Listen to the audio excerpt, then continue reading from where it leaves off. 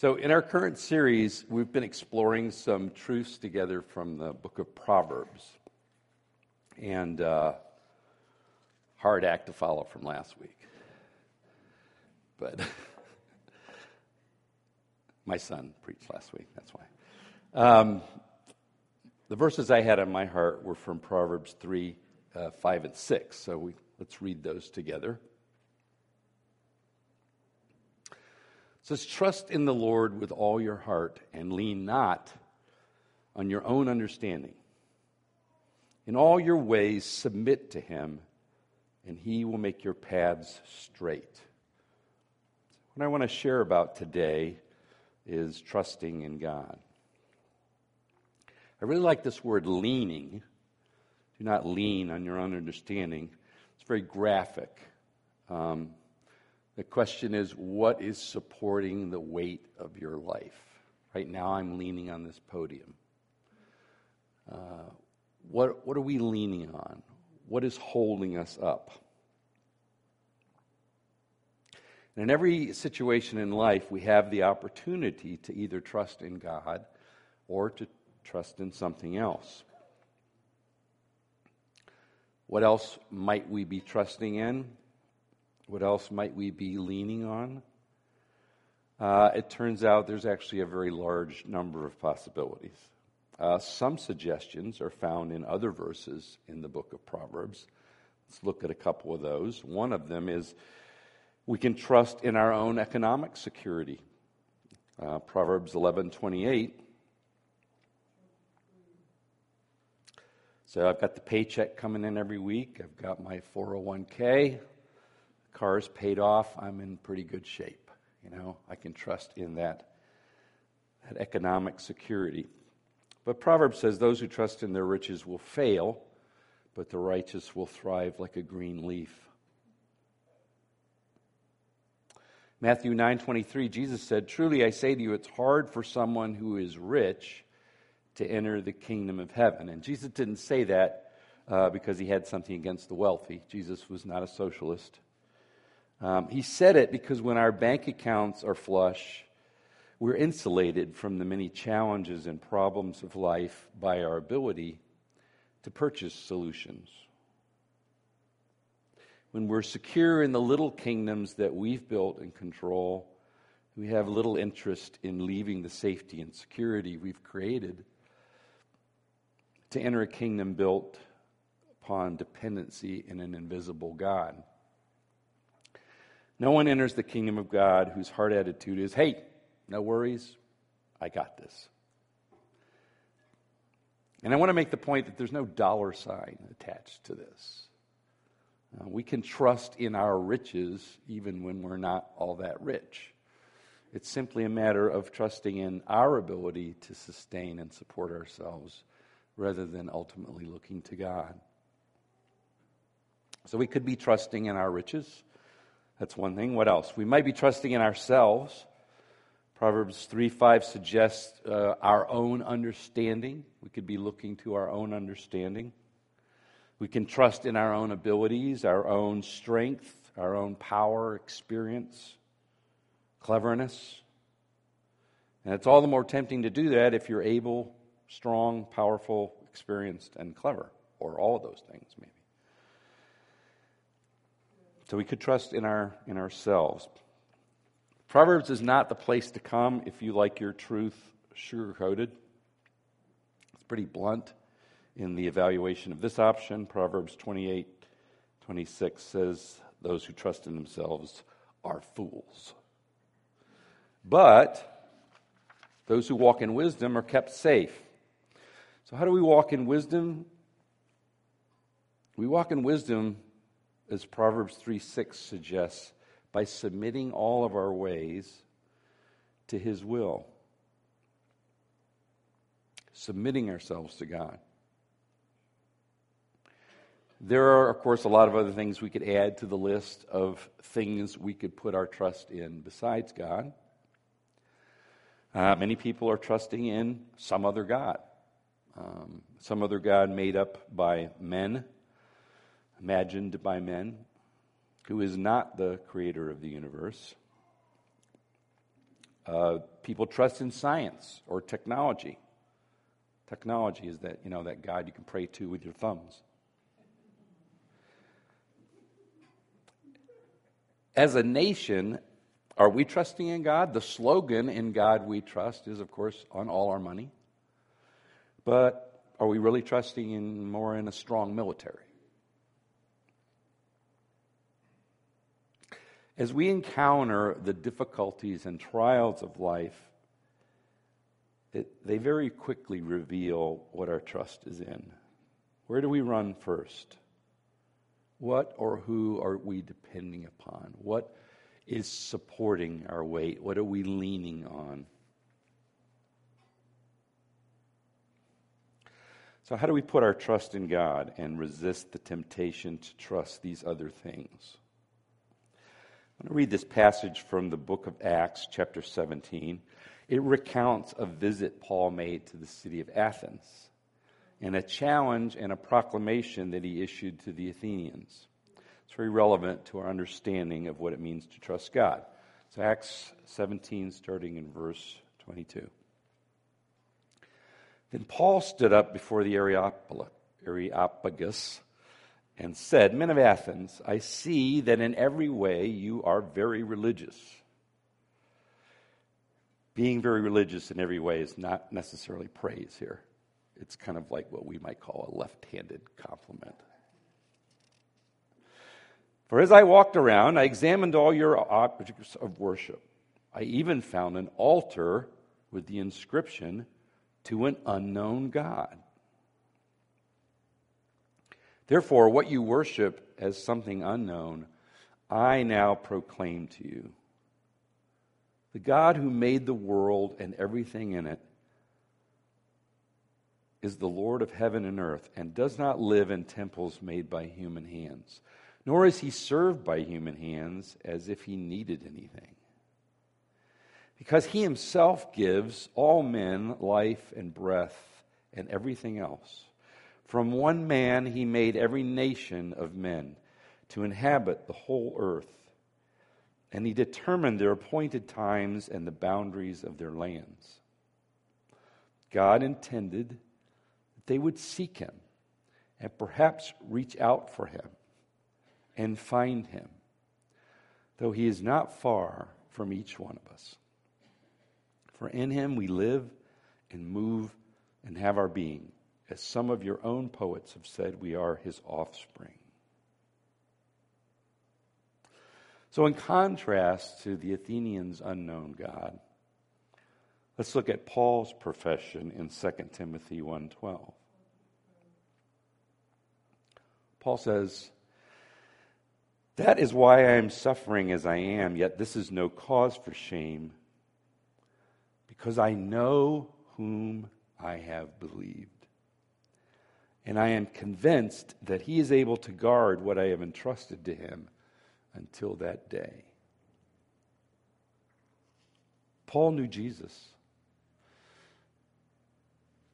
If we're going to trust God, we need to know God. Paul had a relationship with God. At one time, he pursued and persecuted the followers of Christ to their deaths. And Jesus, when he chose to introduce himself to Paul, pitched him off his donkey to the ground and blinded him. So the relationship was a turbulent one, but one in which God had shown his faithfulness to Paul. Paul was confident that God would guard all that Paul entrusted to him because he knew who God was. What are you willing to entrust to God? Your job, your marriage, your children, your future? What are you confident that God is able to guard for you? And what perhaps are you holding back in reserve? Saying, "Hey, it's okay, I've got this part. I'm taking care of this part." It seems to be a spiritual truth that the harder that we hold on to things, the less we truly have them. But the more we're able to release them to God, to entrust them to God, then we will never lose them. Jesus said in Matthew 16:25, "For whoever wants to save his life will lose it. But whoever loses his life for my sake will find it." Trust is relational. Trust is foundational. It's the foundation of every loving, healthy relationship. Trust.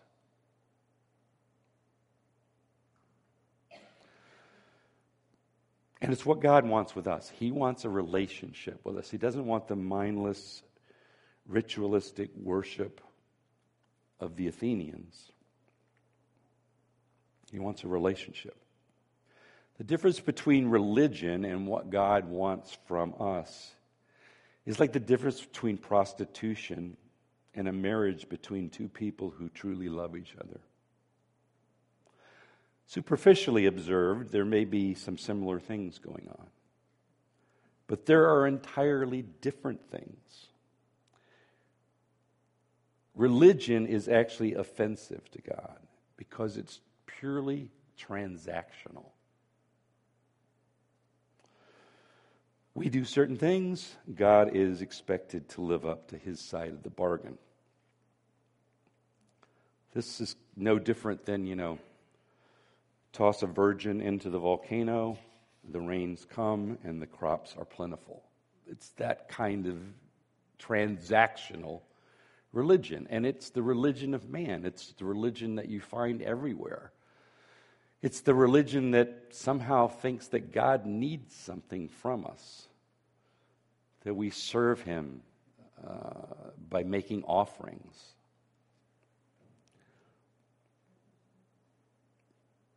And the verses say, God does not live in temples made by human hands, nor is he served by human hands as if he needed anything. There's no meaningful transaction for us with God except to give our whole hearts to him and trust in him. We trust what we know. Trust is the foundation of all good relationships. You will trust in God to the extent that you know God. And our knowledge of God and our trust in God is not a static thing. It can grow. We can grow in our relationship with God, in our knowledge of who he is, and our ability to trust in him.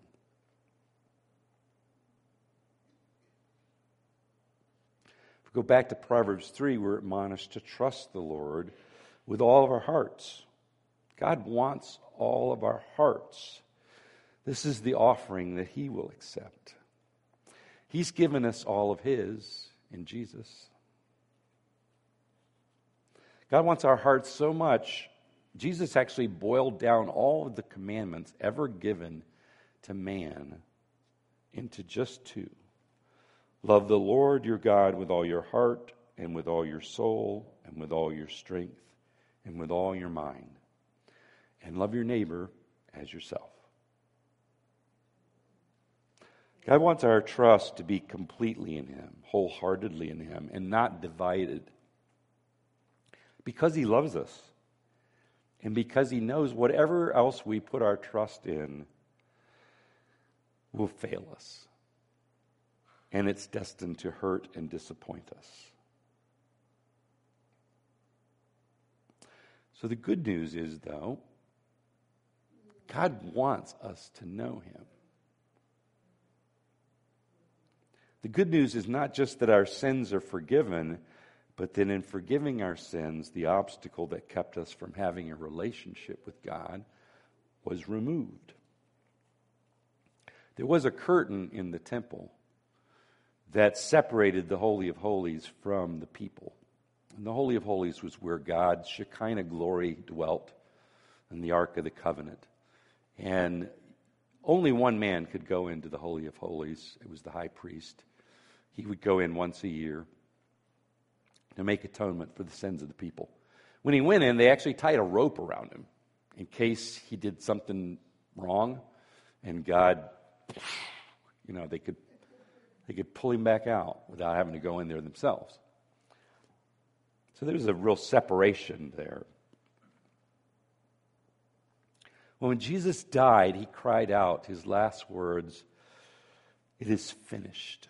And when he did, at that very moment, it's recorded that this curtain in the temple that separated the people from God was torn in half from top to bottom. And the direction there is important. God was removing that which separated us from him. It's as if God, at the moment of Jesus' death, grabbed a hold of that curtain and ripped it and said, "I don't want this. I have never wanted this. I have always wanted a relationship and not this ritual thing." The ritual thing really God set up for us. Do you know that? The ritual thing, we're the ones who wanted the ritual, not God. God always wanted the relationship. God always wanted the walking in the cool of the evening in the Garden of Eden with us. That's what he's always wanted. The ritual really was to show us how poorly that works, and so that we would turn our hearts toward him.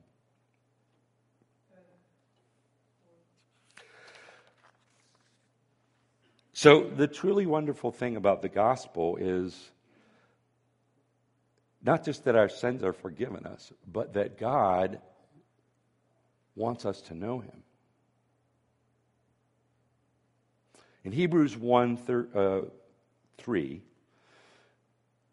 it says, "In the past, God spoke to our ancestors through the prophets at many times and in many various ways. But in these last days, he has spoken to us by his Son, whom he appointed heir of all things. And through him, he also made the universe.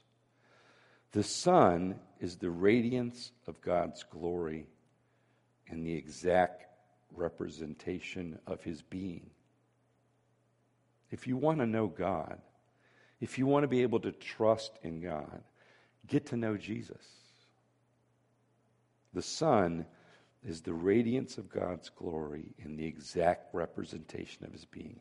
How closely does Jesus reveal the character, nature, and intention of God towards us? Exactly. Scripture says exactly. Or again in Colossians 1:15, it says, "The Son is the image of the invisible God."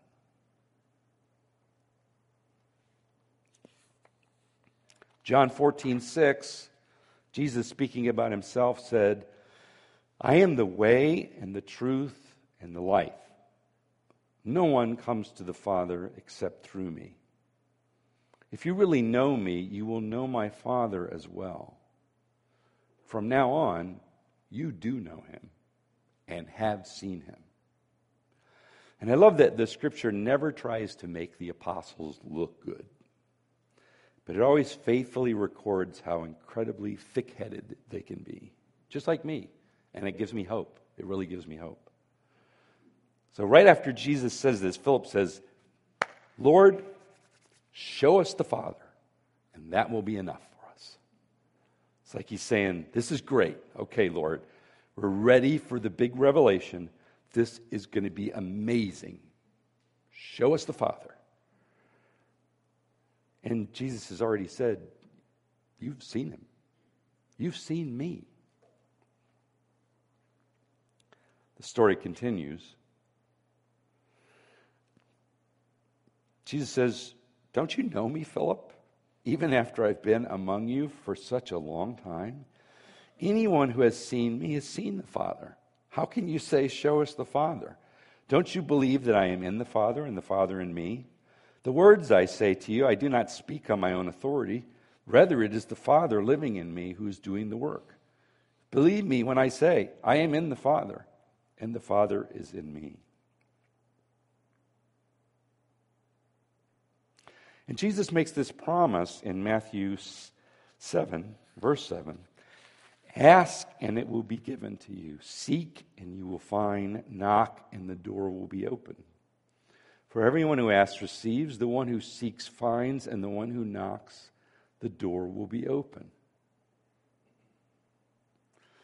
If you want to know God, He wants you to know Him. He wants you to know Him so that you can trust Him. We trust who we know. When we trust in God, what are we trusting in? We're trusting in the goodness of God, His character, and that in all He does, ultimately He does good. I want to read you another story. This one's from the book of Daniel. It's a great example of what it means to trust in God. At Daniel's request, King Nebuchadnezzar had set up 3 Jewish men to administrate his affairs in the province of Babylon. And they were Shadrach, Meshach, and Abednego, which sounds like a great name for a band. But anyway, the king also had set up at this time a gold statue, probably of himself, and he commanded everyone to worship it on cue. The cue was when the music plays, you fall down before the statue and worship, or else. So we pick up the story in Daniel chapter 3, verse 8, where some astrologers rat out our boys to the king. And the reason is they were jealous of Daniel because Daniel had interpreted these dreams for Nebuchadnezzar and they couldn't. So they were kind of looking for a way to get back at Daniel. So at this time, some astrologers came forward and denounced the Jews. They said to King Nebuchadnezzar, "May the king live forever. Your Majesty has issued a decree that everyone who hears the sound of the horn, flute, zither, lyre, harp, and pipe, and all kinds of music, must fall down and worship the image of gold. And whoever does not fall down and worship will be thrown into a blazing furnace. But there are some Jews who you've said of the affairs of the province of Babylon, Shadrach, Meshach, and Abednego, who pay no attention to you. Your Majesty, they neither serve your gods or worship the image of God that you have set up." So Nebuchadnezzar, he's ticked. Furious with rage, he summons Shadrach, Meshach, and Abednego. And these men were brought before the king, and Nebuchadnezzar said to them, "Is it true, Shadrach, Meshach, and Abednego, that you do not serve my gods or worship the image of gold I have set up?